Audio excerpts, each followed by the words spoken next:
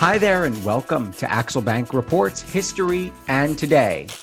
Conversations with America's top nonfiction authors and why their books matter right now.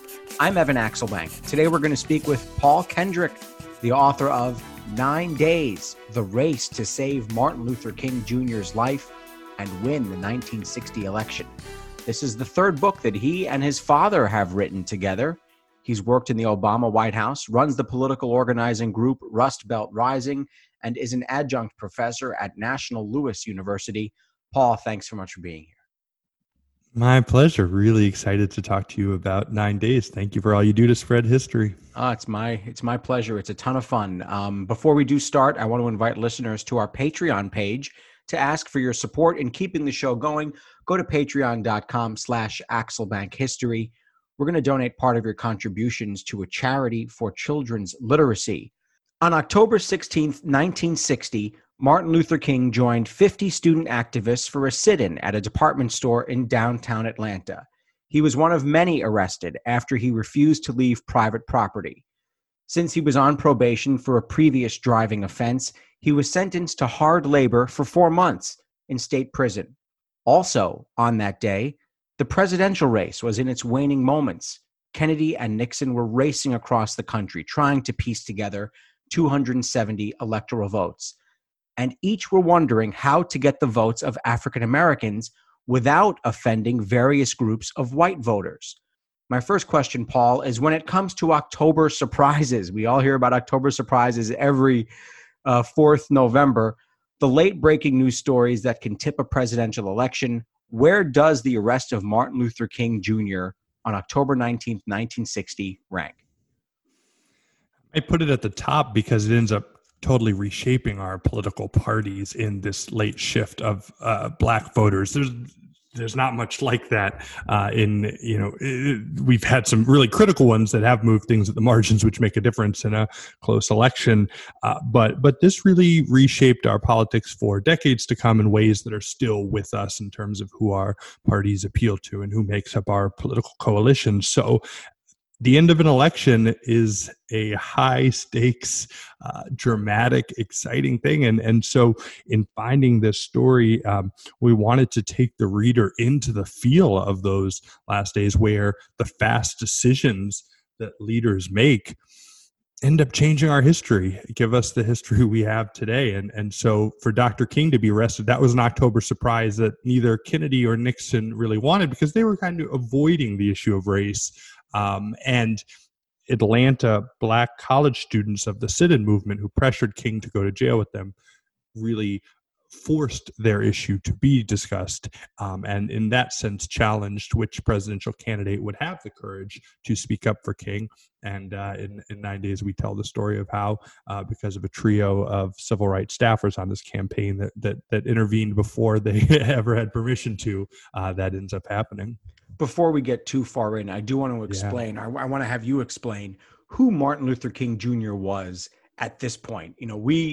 Sitting 50 years later, we look back and we consider him one of the great heroes of American history, top 2 or 3 of the entire nation's lifespan. But at the time, in 1960, he was not yet a legend. You have to remember the I Have a Dream speech doesn't come until 8 years later. He was not yet a legend, but he did have some profile. Yeah, that was one of the most interesting things to me in researching the book and getting to know those who were friends of King, who were in a jail cell with him, who grew up with him, and understood him as a person. And in our research, being able to take the reader into an unfamiliar place where Martin Luther King is a rising civil rights leader, but the New York Times would still have to give their reader context of he was known for a bus boycott, I'd find in like a local Atlanta paper he was having like a workshop at the local YMCA, and he had done different things that hadn't gotten many signups, so he was still finding his way, because the challenge he was in is he had the Montgomery bus boycott 4 years before the 1960 election, and which was an incredible, unexpected, inspiring success. But then he was kind of struggling to figure out, okay, now everyone is looking to me to lead a movement and to change America and to bring equality nationally, as he had, made change in one small city. And he was really struggling with how he was going to do that. And so at this critical moment in the evolution of the civil rights movement, these Black college students start doing sit-ins. They had been inspired by King's and the Montgomery bus boycott, that use of civil disobedience. They had a new spin on it, and how they were sitting down at lunch counters and going to jail. And King had never been to jail. And so King had just moved home to Atlanta. And people that grew up with him, that knew him, that he was he was kind of like an older brother figure too, that he was, a really supportive kind of mentor and ally to them, to the college students at Morehouse and Spelman and other Atlanta universities. They really, and you learn about in the first couple chapters, were putting serious pressure on him to go to jail with them. And it opened up a real agonizing choice for King for a number of reasons, but not the least of which it was an extremely dangerous thing to go into a jail in the Jim Crow South voluntarily. That was a mind-blowing thing to people. But King, the book is ultimately about, and I don't want to get too far ahead, but making that choice, staring down death as he does over the next 9 days, and the harrowing things that happened to him were critical in elevating him to be the national leader and helping him see the future course of the civil rights movement, allowing him to go on to something like Birmingham, 3 years later, which required staring down death again. What he goes through in these 9 days helped him become the leader we remember. So I think people are really enjoying reading this, in a sense, origin story of King as a leader, and there's a lot we can learn from him and the Atlanta student activists who were not famous figures. Most of them still are not famous figures, but changed America, changed the world, and changed the leader we do remember with Dr. King. I do want to correct something I said. I said he didn't give the I Have a Dream speech 8 years later. It was actually 3 years later. My apologies. 1963. Of course, I was thinking 1968 for a much worse reason. Yeah. Where was the presidential race at this time? What did the electoral map look like? How did the votes of African Americans figure in? Why were both campaigns treading so carefully when it came to throwing their weight behind strong civil rights laws and other promises? And what's really interesting is the thinking at the time was that Nixon would have the edge with Black voters. Yeah, so that's another thing that is really unfamiliar to us. And so we help ground the reader in a different world of 1960, where the Black vote is really up for grabs, and it looks like it might go 50-50 in the sense that Black voters were looking at who was going to be better for them. It wasn't clear. John Kennedy seemed like this, was this aloof Massachusetts Senator, rich boy, who'd been accommodationist to Southern senators. In the 1950s, Nixon had been seen as a force for civil rights in Washington as vice president, and had befriended Martin Luther King. And the King family, they were Republicans. Daddy King was, in the days before this arrest, he's doing, Republican rallies for Nixon in Atlanta, in the Black community of Atlanta. Black Atlantans voted Republican. And so we have to understand that for Black Atlantans, the governor is a Democrat. These Dixiecrat politicians who are maintaining segregation, they are by and large Democrats. So it makes all the sense in the world that they're Republicans. But overall, I think people just were not focused in sufficiently on that there could be a power in the Black vote. Obviously, in a lot of the country, Black voters weren't able to vote, but in cities and in the North that they were. And it turns out the Black vote would be very well distributed to make a critical difference in an electoral map that is so different than ours today. Like today we have, less than 10 states that kind of decide an election. In the 1960 election, so many states were close. Like the vast majority of states were decided by a few thousand votes. So it's really a wild electoral map where kind of, New York's up for grabs, California's up for grabs, Illinois is up for grabs, Texas is up for grabs, And do you think that's healthier? Do you think that's healthier for our country? I mean, it's, Yeah, in a lot of ways, in that, that the politicians who are having to go everywhere, talk to all voters. Now they really, focus on voters in a few states, and things were less regional in the sense of just kind of like, but one thing you see in the book is the way that the South had voted Democrat for a long time, and Nixon started to think he might be able to flip these southern states to Republicans, and so that's going to be a factor in why he doesn't speak out. But he will eventually do that, and that is the politics we have today. But he's not going to be able to do it in this election for the reasons that you find out, for the power that Black voters find to choose the candidate that they trust, that shows some of his character that they believe will mean he'll push for equality. But yeah, it's a really interesting question of when we have such a narrow map, when we have such a polarized, partisan, really almost kind of tribal politics today. There's a lot less openness, I think, among a lot of voters. And two of the characters in the book are Nixon's Black advisors, Jackie Robinson and E. Frederick Morrow, who are pushing him to speak out for the imprisoned king. And I mention them here to your question because they wanted Republicans to be the leaders on civil rights. And so I think they wanted a future where the two parties were really competing on civil rights, who is doing more for that. And so, I think that would be healthy. That was more of the dynamics today, but that is, not exactly the dynamics today. The two parties have totally different appeals to kind of turn out the two coalitions that we have. What did each candidate have in their backgrounds that leaves clues as to how sympathetic they would be to the lives of Americans who are Black? There's one quote in the book where JFK says, "You got to excuse me here. I have very little experience with African Americans." And at the same time, you talk all about how Richard Nixon grew up in really difficult circumstances. Mm-hmm.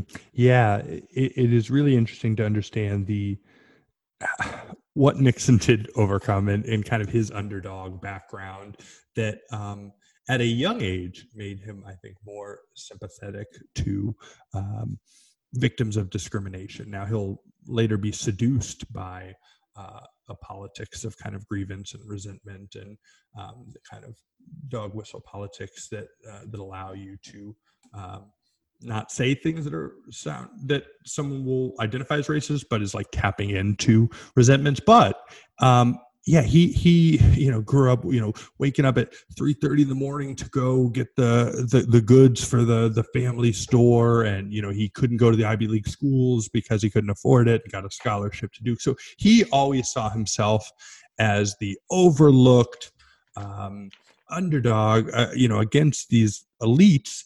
And of course, John Kennedy comes from the most he wasn't getting up at 3 a.m. to go take a drive to get stuff for the family store. He certainly was not. He had no idea where the money even came from. He just never had to worry about it. Right.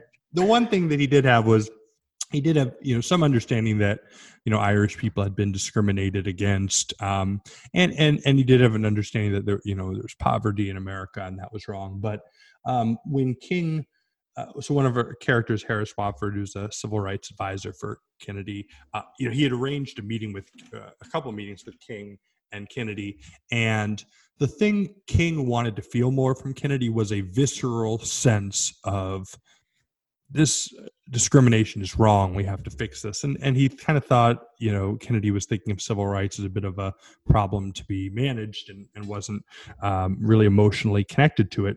And what's interesting is in an early draft of the book, we had a line that was essentially like, just in his background, Kennedy hadn't been exposed to, Black community, Black issues, and a Black friend who was kind enough to read the book before it was published said, well, that's kind of letting him off the hook. Like, don't we have to seek out things beyond our experience? And I thought that was like a great flag. And so I rewrote that sentence, but fundamentally, Kennedy would have to listen to perspectives that were beyond his experience. And he does do that in the 9 days and then makes, critical decisions that helped save Dr. King's life. And so it's an interesting thing that we can grow. There's things beyond our experiences, and Kennedy did have a decency that allowed him to do what was right in this instance. And I think it's also worth remembering that he was sick a number of times. He was interacting with nurses and with people during World War II who certainly didn't come from the same privileged background. So even if he was somewhat sheltered racially, he still was not quite sheltered from the realities of what the world could bring, which I think is interesting. How do the campaigns initially react to the arrest of Dr. King with just 2.5 weeks to go before the election? So King is arrested in Atlanta for the student sit-in at Rich's department store, and initially they're not doing much. So on the Kennedy side, our characters are Louis Martin, who was a black advisor who had come from the Chicago Defender and been recruited onto the campaign to kind of save their fledgling black outreach, because they had been being run by two white liberals, Harris Wofford, who had been an advisor to King, and a Howard Law graduate who was passionate about Gandhi and civil disobedience. So a really interesting character, and Sergeant Shriver. And to their credit, they were really trying to run something new, which was a substantive issue-based outreach to black voters. And that really hadn't been done in politics before. So they took black voters seriously, but they didn't know people in the community to really to do what they needed to do organizing wise. And so Louis Martin was able to really help them do that. And so they're monitoring the situation, but essentially there was a critical difference that happened when King goes to jail in Atlanta. The Atlanta mayor was a relative kind of racial moderate. And so King is thought of as, pretty safe in there. But what happens that really changes the whole situation is the neighboring county, DeKalb, that was thought of back then as like Klan country, seizes King because of a previous traffic violation, takes him into custody, and then is going to sentence him to 4 months at the perilous state prison in rural Georgia, Reidsville. And so that's what escalates the situation, and will ultimately kind of force the issue. But Harris Wofford, the thing he does before all of that happens was he does call down to someone he knew in Atlanta to kind of see, because a couple of days had passed and he had thought, I'm Martin's friend, I'm the Kennedy Civil Rights Advisor. This is terrible. I haven't done anything. And he starts to make inquiries which get to the mayor of Atlanta. And then the mayor of Atlanta comes out and says, well, the Kennedy campaign has, gotten involved in this. And Harris is like, oh my God, I'm going to lose my job. I didn't clear any of this. But that is a critical moment in the story, because now the Kennedy campaign, like it or not, they're engaged, they're involved. And as the situation is going to get more dangerous, that is going to make it, really increase the need for them to solve it. And this is why you say that this is also not only a race to win the election, but a race to save Martin Luther King's life, because the fear is that if he gets taken from this local jail, this Atlanta jail, to the state pen, that is it presents a whole different slew of dangers to an African-American leader. Yeah, and we found a lot of accounts of people being killed in this, black men being killed in Reidsville, and so and Daddy King is told that this is going to be a way that King can be quietly killed, and King is going to be, because first he's taken to DeKalb County, and then he's woken up in the middle of the night, shackled, put in the back of the car, not told where he's going, thinking he's going to his death, driven all night across Georgia, in an experience that you learn about in the book will really change his life.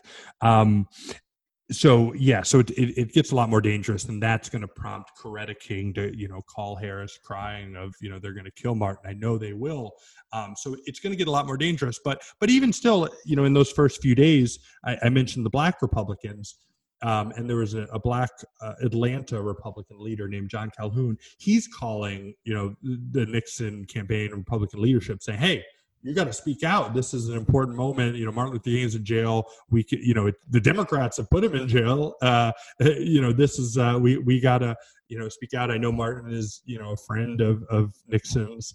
And then you see over these days that Nixon just gets chance after chance to do that and keep passing. I do want to focus on Martin Luther King's. I want to focus on that first night in jail. I want to focus on that feeling that he had in jail. And you do quote, I guess, something that he probably wrote later on in his life. He says, and I'm going to read the quote. He says, "There's something inherently depressing about jail. It leaves one caught in the dull monotony of sameness. It's like being dead while one still lives. It is life without the singing of a bird, the sight of the sun, the moon, and the stars, without fresh air. In short, it's life without the beauties of life."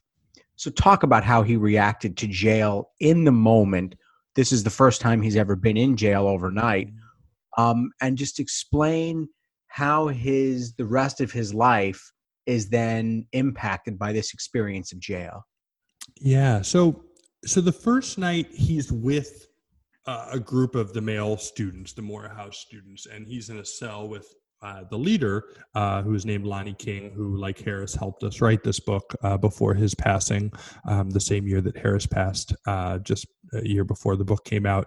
And when he was with them, jail was bearable for him because Lonnie said it was like a nonviolence retreat. They were talking about movement strategy. They were, they were telling jokes. They were, King was teaching them about, different philosophies and for politics and religion. And so he liked that company. But what's going to happen is all the students are going to, in a few days, they are released and King is held. And that's where it gets bad for King because, as he goes through, he wrote more about experiences in jail later in the 60s in Albany, Georgia, and Birmingham, and that quote comes from later experiences, but was the best encapsulation of how that jail was like. I mean, it was like dying for him. It was anxiety that was just really hard to bear. Coretta says, I just don't think, I don't know if Martin can survive it. And that she just really worried about, like, Martin can't be alone. And so of course we know that solitary confinement, the effect it can have on people as a kind of a form of torture. So that's what King kind of goes into in these 9 days after the students are able to be released, but he is held. And that was just a very difficult thing for him that I hope gives us all a greater admiration for King and what he endured. And he didn't do these things because he liked to do them. He did them because he thought they were necessary to force us to confront these issues, to make people think about it, to shame our country and make us not be able to turn away and avoid these issues, but make us say, what's wrong? This minister is, in jail and forced to go through these things. It's wrong that the law is does not seem on the moral side of this. And so, but we wanted to kind of, using the things he did leave behind, some sermons he made at the time, and some interviews, be able to get across why that was, why it was so challenging, and give you his Reidsville experience. Until this point, JFK is staying quiet. One of his aides, you quote, even is saying, if he would just lose his cool and show his passion, maybe he could call Coretta Scott King. How does the decision get made to eventually call her? How does it go down? And it's this very interesting kind of scene where he's sitting in a hotel room and someone just says, "Why don't you call?" And he goes, "Yeah, I'll pick up. Sure." What happens? So Harris, the King friend and Kennedy advisor, he and his partner on the campaign, Louis Martin, the Black advisor, they've been kind of stymied on trying to get public statements out about it. And they just go out for a beer And Harris kind of talking out loud, and he's, as you said, he's just, what if it's just something more human? What if he just like calls or something more real? Who cares about press releases? And Louis jumps on that idea, and he said, that's just the thing that would really make a difference to people. And so the third member of the team, Sergeant Shriver, who's a Kennedy brother-in-law, and was in charge of constituency outreach for the campaign, was back in Chicago, and they get this idea to him the next morning, and Kennedy was getting ready to leave O'Hare after campaigning in Illinois, and Shriver gets to Kennedy's hotel room, makes sure the other advisors are out of the room who would stop this risky idea, and just poses it as, this wife is really scared and it would be the right thing to do. And explain, just real quick, explain why that would be a risky idea. Explain that. Yeah, because King, a young civil rights activist, is controversial, to say the least, with particularly Southern white voters. So if you are, in a sense, kind of allying yourself with him, of, expressing sympathy, that's not how a lot of white voters thought of it. They thought, oh, he broke the law, he was arrested, and good, because he's, making trouble and just going to cause nothing but problems, or even worse, even more hostile, violent feelings towards him. And so it might seem obvious today, but this was really, and they didn't expect one phone call to change our politics, but they did think it was the right thing to do. And by that time, because this unit had involved their campaign in it, Kennedy is already working back channels with the really unexpected people in terms of the racist Democratic leadership of the state. He's already actually working some back channels to get King out, and we tell that whole story. But and he called Governor Vanderveer, didn't he? Exactly. Yeah, and that, I'm sorry to keep sending you in different directions here, but the phone call is so fascinating to read, because I've listened to many tapes of JFK phone calls, and it's always him dominating, and it's always him hanging up at the end, and he just yells and yells until he goes, okay, goodbye. It doesn't even say goodbye; he just says okay. And that call with Governor Vanderveer, he's basically like, "Could you throw me a bone here?" And he's like, "Whoa, I don't know if I have any bones to throw on this one." Yeah, I mean, that would be political suicide if it's found out that this governor of Georgia, who is a Democrat, he's a Democrat, and his campaign was based around starving off Brown versus Board of Education, keeping segregated schools in Georgia. He is, these Southern governors are like position themselves as the bulwark against integration, and Kennedy is like, you need to do this for our party here, get this guy out, this is ridiculous. And so Vanderveer starts to work back channels that go ultimately to this judge. And so it is kind of like a thriller, kind of a bit of a spy kind of thing in those chapters of how that happens, but how it has to be, silent, how there's different cover stories that happen. But it's part of the real story that is larger than what I think is, to the extent people know about this, they know Kennedy made a call, and that was really important. But there's just these other parts that make it, I think, a really kind of exciting, rich few days. But that call does end up being really important because it was human. Because and you find out later in the book, maybe we'll get there, how this team will go rogue to let black voters know about the call. Yes, we're going to talk about the blue bombs. We're going to talk about that. But it worked. Electorally, in politics, things of the heart and emotion, they matter, and that's. But so explain the call. So explain the call he has with Coretta Scott King. I sent you in a few directions. That's my fault as the host here. But basically, they get her on the phone. He's sitting there on the phone. Please hold for Senator Kennedy. And Coretta Scott King picks up. What's the exchange? Well, it's a very short exchange, considering the impact it would have on voters as part of this realignment, and giving us the world we have today of over 90% of black voters vote Democrat.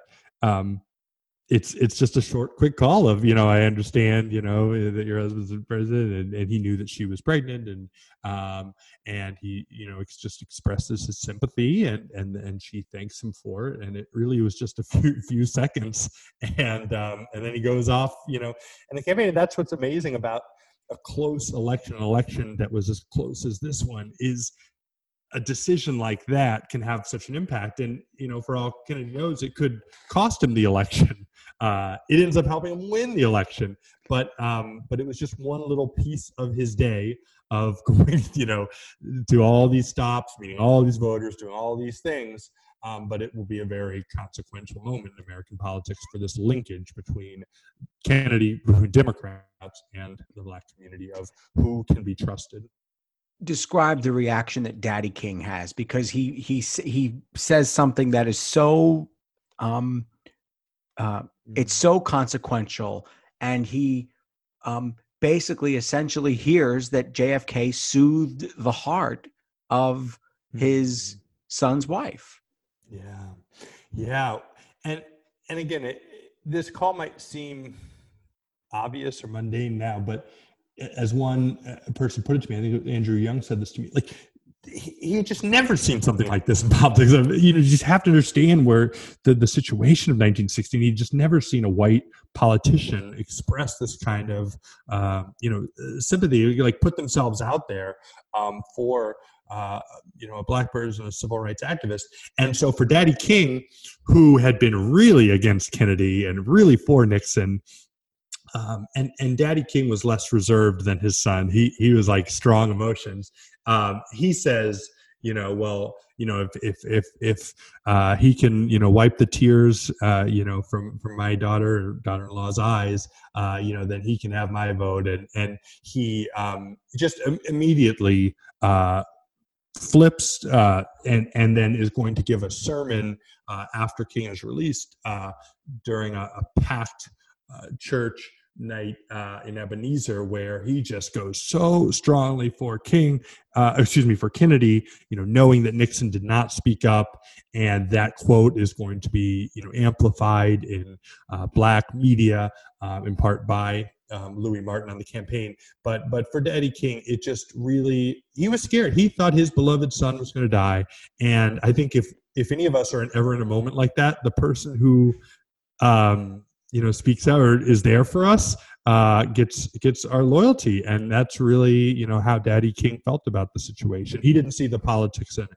And he says, I'm going to dump all my votes in his lap. Yeah. Which, he meant, his flock, his church, the people that follow him. But he said, I got a bag of votes or something, or a suitcase of votes, and I'm going to dump them in his lap. And I'm going to dump them on his lap. And so he was saying, I'm going to move Black Atlanta voters, and it would end up being more than just Atlanta ones for Kennedy. And those were powerful quotes when, again, things were, could have really gone either way. We spend too much time in history and analyzing history and talking about JFK. What's the quote? Too much profile, not enough courage. Let's talk about the Nixon side here. What is going on the Nixon side in the Nixon campaign as these moves are being made on the Kennedy side? The argument, and you just said it, the argument on the Nixon side could have been, hey, the Democrats are the one putting this guy in jail. Describe Jackie Robinson here and what he's trying to do. He is pleading with Nixon to take a stand. Yeah, so you kind of get to learn the story of how Jackie Robinson, the baseball legend, who really, he had a strong reaction against John Kennedy at the outset of the campaign, really thought Nixon was someone to be trusted, and he goes out, campaigning all over the country for Nixon, and really thinks Nixon is key for opportunity for Black Americans, and then this guy E. Frederick Morrow, who was the first Black White House aide in the Eisenhower White House, and Morrow, really had a vision of winning back Black voters to the Republican Party. Of course, Black voters were initially Republicans, because of Lincoln, but then the New Deal and the economic opportunity of Roosevelt most go over to Democrats, and now it's like, but then they were kind of winning them back during the Eisenhower years, and now it's kind of like I said, kind of for they're looking for which way they're going to go. It's just not settled, and so Morrow and Robinson are just kind of like chasing Nixon through Midwest hotels and train stops on the campaign, just trying to get in a room, get a message to Nixon. As you said, pleading with him to do it. It was so clear to them that this was, well, obviously one, that's just the right thing to do, but they were totally clear on the politics. And so Nixon had good advisors too. It's just the difference ends up being who listens to others' perspectives, as Kennedy ultimately will do that in terms of the perspective of that comes from Louis Martin and Harris Wofford. But they wanted Nixon to really seize this mantle that built on the work that he had done, because again, he had befriended King. They had exchanged these nice letters. They had met in the years previous. It's like, why'd you do all this legwork? And here's this perfect opportunity to seize it.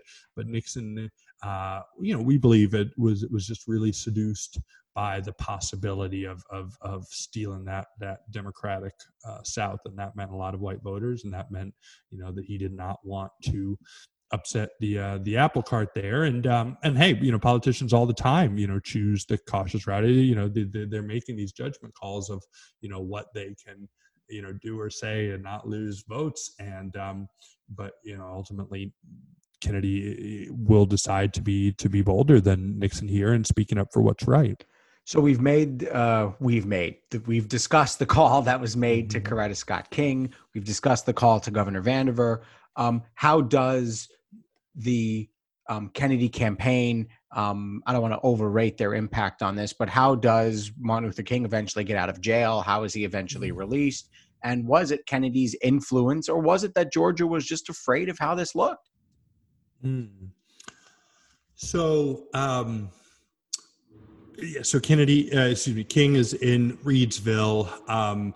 Kennedy is, because these aides have started this unsanctioned intervention, Kennedy is inclined to finish it, and Bobby Kennedy is tasked with getting this done, and so he will make a call to the judge.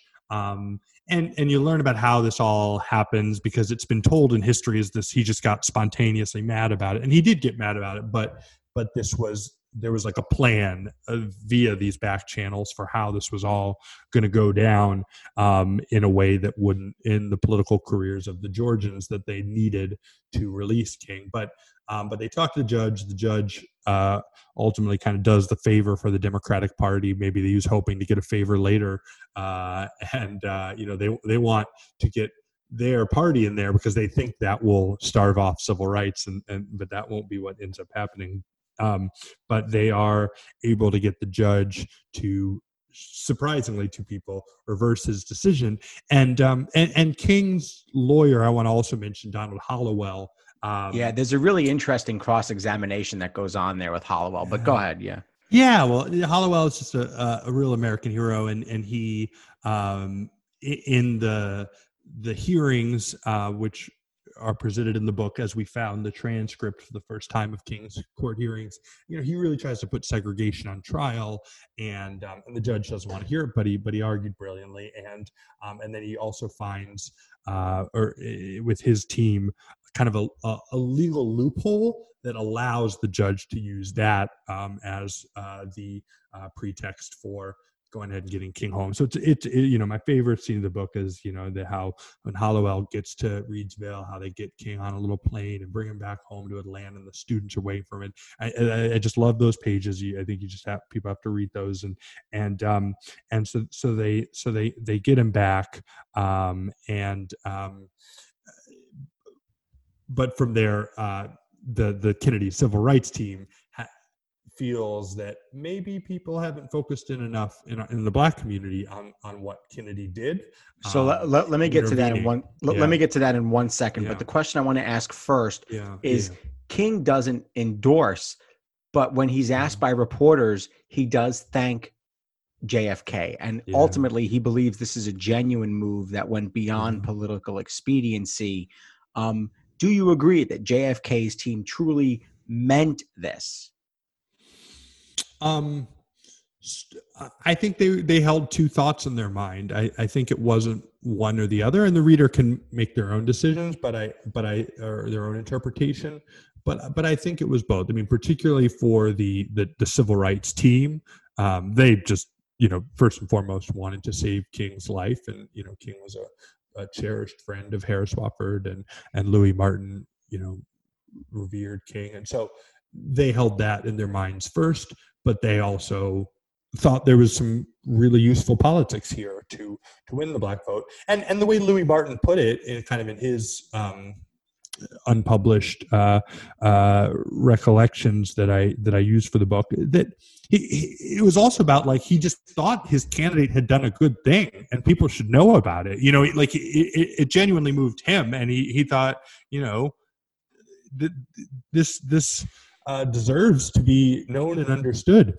And so, for Kennedy, I mean, I do think he would have just as well not engaged on this at all, but they had gotten him involved, and the Kennedys, I think they didn't like just gestures. They didn't like just virtuous gestures. Like, they were inclined at that point, all right, let's get the guy home. Let's solve this. It is the right thing to do. It's BS. Over a traffic charge, they're putting a minister in jail for 4 months. So, I think that they because King essentially says, that they didn't know how the politics of this would go. So this was just this. He did feel that, and this is what he says when he comes out of the jail, that it was, Kennedy's humanitarian sense that made him do it. And so King, heading into this election, and then even after this, he does not want to be co-opted by either political party. He knows, there would be a benefit to either of these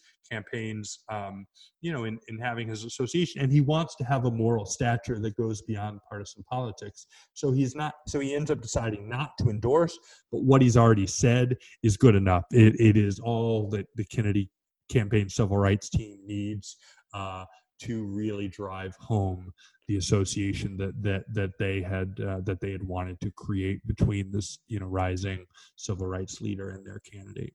I hope I'm not messing up the term here, but there's a wonderful term in the book called blue bombs. Yes. How does JFK and the JFK campaign try to amplify what was done to get Martin Luther King out of jail? Yeah, so it's just one of the great schemes, I think, in American political history, and for you as a journalist to, I think, appreciate Louis Martin, who was a journalist, who was an editor, his understanding of how to tell a story. And so Louis, a few days after all this, is just thinking, I don't know if people have really focused in on this. And let's be clear, this is only a few days before. This is only a week before the election or so. This is not months. This is a week before. Exactly. So time is precious. You only have a couple decisions left. But even though Bobby had helped get King home, he was so mad that this team had gotten them involved in a explosive situation that he tells them, you're to do nothing further on the campaign. You're done. And then they decide, you know what? We're going to print millions of pamphlets and distribute it through black communities of exactly what happened. And so, because Louis has this idea that Harris encourages, they call up Shriver, and he's like, we're not going to tell my brothers-in-law about it. Let's just do it. If it helps win the election, they'll be happy we did it, and I'll get you the money for it. And so they, again, because Louis has this background as a journalist, he's able to lay it out, tell the story in a quick pamphlet. It was on blue paper, so that's why it was called the Blue Bomb.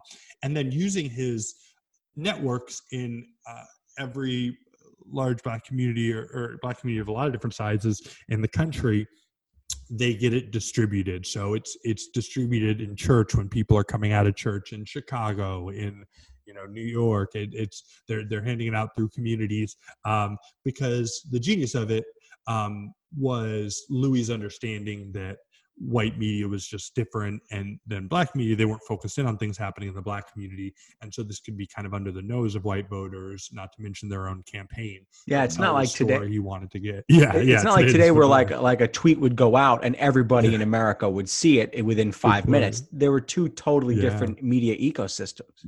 So true. Yeah, exactly. And he's both talking to editors of black papers in different cities and pushing the story that way. And then also just the good old fashioned organizing of, people that are the precinct leader, the block leader, get this thing out. This is the dynamic piece of kind of lit that we want distributed. And so for a lot of black voters who were, struggling to kind of differentiate these two candidates who had not prioritized some issues that were important to them. They're both just kind of these, young candidates that, that this was able to be a critical thing. And again, the Kennedy Civil Rights Team had been doing some really substantive civil rights outreach, and so this was able to be a nice, a cherry on the cake. But it was credible in the sense that they had done different things along the way that really showed their interest in civil rights. And then this was a very human, understandable it was tangible way exactly. And so and then in the pamphlet it contrasts with Nixon staying silent, so they were really trying to kind of drive the knife in there of that, painting him as rightfully kind of as cowardly. So they figure out this distribution in a few days and in the precious time they have left in the campaign. And that is a story that I think it's also about the friendship of these three advisors. And I think it's an exhilarating thing, when you have a good idea, an important idea, and when you make it happen, and how they did that, and the role that plays in changing our country's history and our politics, I think is amazing. What happens on election day? A, did black votes make a difference? And B, did the release of Martin Luther King make a difference in who they vote for? Yeah, well, the thing about a razor close election across a lot of states is everything makes a difference. And this certainly did. And black voters account for the difference in at least 9 states in the way that they moved from the previous election to the Democratic Party. The Republicans have been gaining. And then in this election, Democrats reverse it, win about 66%. Republicans would never do even close to that well again. But, 4 years later, as once Kennedy pursues civil rights and then Johnson really does, then it looks like it does today with 95%, 94%, 90%, going Democrat. So, but the thing is, again, with these states, so a few thousand black voters moving ends up being really consequential in these very close states in places, like Illinois and North Carolina and Delaware and New York and these states where, if you can move some voters, then that's going to be the difference. So, and again, that there's a lot of kind of testimony from the time of how it impressed people when they learned about what Kennedy did. And so that there was a real kind of electricity to this story in the black community. And so there you have them choosing the president that they want, and that they're going to hold to account to now advance civil rights, which ends up being a whole another struggle and challenge, but and one that is not unlike the situation we have today in a new president. But the nation will soon wake up to the power that black voters have that had not been focused on before, but they made their voice heard. There's one argument in the book that I think is worth asking about. It's a quote from somebody who's basically asking, is it patronizing to suggest that one phone call can make a difference? Is that belittling the judgment that voters have? What do you think about that? Yeah, and that's why I think that we really took kind of great pains to show how it was part of this larger substantive outreach that Louis Martin and Harris Wofford had kind of created with Sergeant Shriver, that it wasn't just this thing.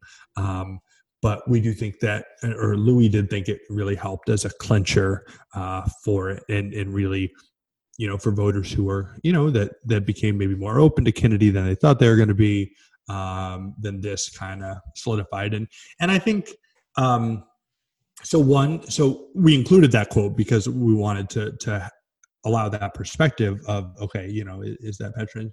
And so I think that's a reasonable thing to think about. But I also would say that politics is like this sometimes. Elections can be, and our perception of politicians can be determined by really little things. And I think that's just true of voters in general, just how our minds work of, what's revealed about someone, what is shown in their character. And I think, there's a lot of examples of that. And the improvisation nature of the way this election ended, in that, none of this was ordained, that people made fast choices, and that changes history. But that's an exciting thing, because it was a test of people, and they did make certain determinations that would end up shaping their legacy. And we think it's really important for, again, understanding our politics today, to understand kind of this moment, and the way activists shaped it, and forcing the issue, forcing in a sense a test of these candidates. I just think the emotion and human senses of the decency remains a big part of politics. As you said earlier, this is the last election fought in every region of the country. One of the things that sticks out to me is the way our politics looks right now, where the Deep South and the Upper South vote generally in one way, at least in presidential elections. We all know the quotes that Richard Nixon and his team said during the 1968 election. Does this moment start the slide to the Southern strategy that becomes a touchstone of American politics for the next 2, maybe even 3 generations? And why did Nixon go from being, maybe sensible is the word, why did he go from being so sensible to being so harsh on race? Yeah, it is ultimately unknowable, but in that, on recorded tapes in the White House, he said just terribly racist stuff, and it raises the question, was that always him, and he was like putting on this good front earlier, or did he kind of like harden in a certain bitterness? And it's probably some of both, because one insight into his emotions after the election is that were in his files in the Nixon library, is someone sent him a note of, do you think it might be good politics to send a note back to all these people that telegrammed you asking you to speak up to for King, and he just scrolled on this no. And I think he was really hurt by black voters, in my view, justifiably evading him. But I think this was a painful thing. He did an interview with Jet, was it Ebony, a few years on, where he's just rehashing this from different angles and just saying, it's just not fair. You're not supposed to call a judge. That was grandstanding. I was, trying to do things behind the scenes. He's just creating all these justifications. I didn't know one phone call could, change all these things. He felt slighted. Yeah, exactly. And it's I can't imagine running for president. I mean, you take everything personally, I'm sure. Right. But he wasn't seeing that he, could have done a braver thing. And so, but I do think ultimately Nixon wanted, power, and he, wanted to be the one shaping the world. And he did see an opportunity with Southern voters, and the Southern strategy was not, it was just kind of like just beginning to team a little in his brain, I think, in this election, when he went down to Georgia in August and saw a big rally. And I wonder if that was kind of part of the beginning of it. But he will really develop a language over, ultimately for 68 and 72, that really activated certain resentments against the progress of the civil rights movement. And, and so he's going to, talk about things like, busing and crime and welfare and different things that will have a lot of white voters going for him. And then on the other side, when LBJ is signing civil rights legislation and King is beside him, he says, well, we've lost to the South for a generation. And so, the Democratic Party was making, a different set of decisions around, leading on civil rights. But there's going to be a reaction against that. And Nixon was there to really capitalize that, but take it from, the George Wallace explicit language and find a subtler language for the reactions against it. But what's fascinating is, after we had finished this book, Georgia and electing to the Senate the minister of King's Church, after a lot of years of organizing, for change there. So, none of these things are inevitable, and there is change in politics, and our coalitions can change. But it is certainly amazing to look back at like what the world looked like in 1960 and how these states were, and then, and look at, how it is today. The worst thing about being an author is that people then ask you to rewrite history and ask questions like, well, what if this had happened? So my question is to you is, what if it had been Nixon who had called Martin Luther King? I think he would have won the election. Again, that's totally unprovable. Yeah. But I think if he, if none of this had happened, maybe he was going to win, say 45% of the black vote, maybe between 40 and 45. I think if he gets over 50%, if he's able to shift enough through, speaking out, then I do think he wins the election. And we're in a very different world where, maybe Republicans, are, seen by black voters as the leaders on civil rights. But that is unprovable. And maybe he then loses white voters and doesn't win because Johnson was able to, I think, be helping Kennedy hold on to a place like Texas, and the subtleties to which their team did this, really, I just don't think they lost a lot of white votes over that. They were scared they were going to. There was definitely a risk of it. There were a lot of white politicians that were furious about it in the South, but they were able to kind of, voters just didn't kind of moved on, didn't pay too much attention. So, I think had Nixon done the politically courageous thing, I think it would have paid off politically, but we'll never know. But that's what happened to Kennedy. Dare I ask, you've written about interracial collaboration. That's your focus between you and your father. And by the way, thanks to him for writing the book. We're sorry he can't be with us here today, but you, I guess, handle the interviews, which is fine. Dare I ask, what is going to be next for you if there is a next book? Is there a collaboration you see going on today that you think needs a book? We're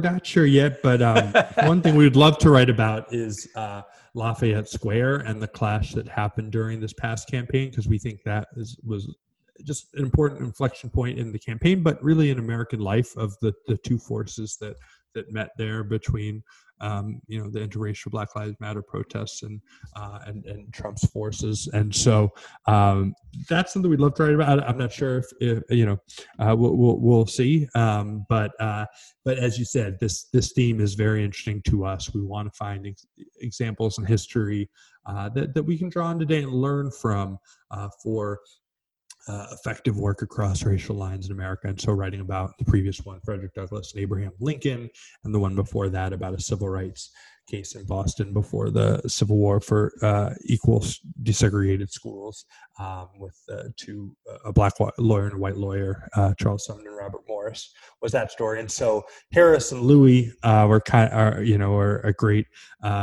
team in this book that I think that we can learn from. And so it's certainly a central question of American life that we want to keep exploring and giving people perspectives that we can learn from history, and that we can draw on in our own daily lives, and the things that we might do that might be uncomfortable, that might in some ways feel real risky, but are right for how we move past inequalities to really live up to the ideals that we have and what we want to see and be lived by everyone in America. Paul Kendrick, co-author of 9 Days, The Race to Save Martin Luther King Jr.'s Life and Win the 1960 Election. Thanks so much for being here. Thank you. Certainly check out that book and also his website, paulkendrick.com. He's on Twitter at paulkendrick84. I want to invite listeners to our Patreon page to ask for your support in keeping the show going. Go to patreon.com/AxelBankHistory. We're going to donate part of your contributions to a charity for children's literacy. And thank you for listening to Axel Bank Reports, History and Today, conversations with America's top nonfiction authors and why their books matter right now. Check us out on Facebook, Twitter, and Instagram at Axel Bank History. We update those with clips from the show, guest announcements, and book recommendations. We'll see you next time. Thanks.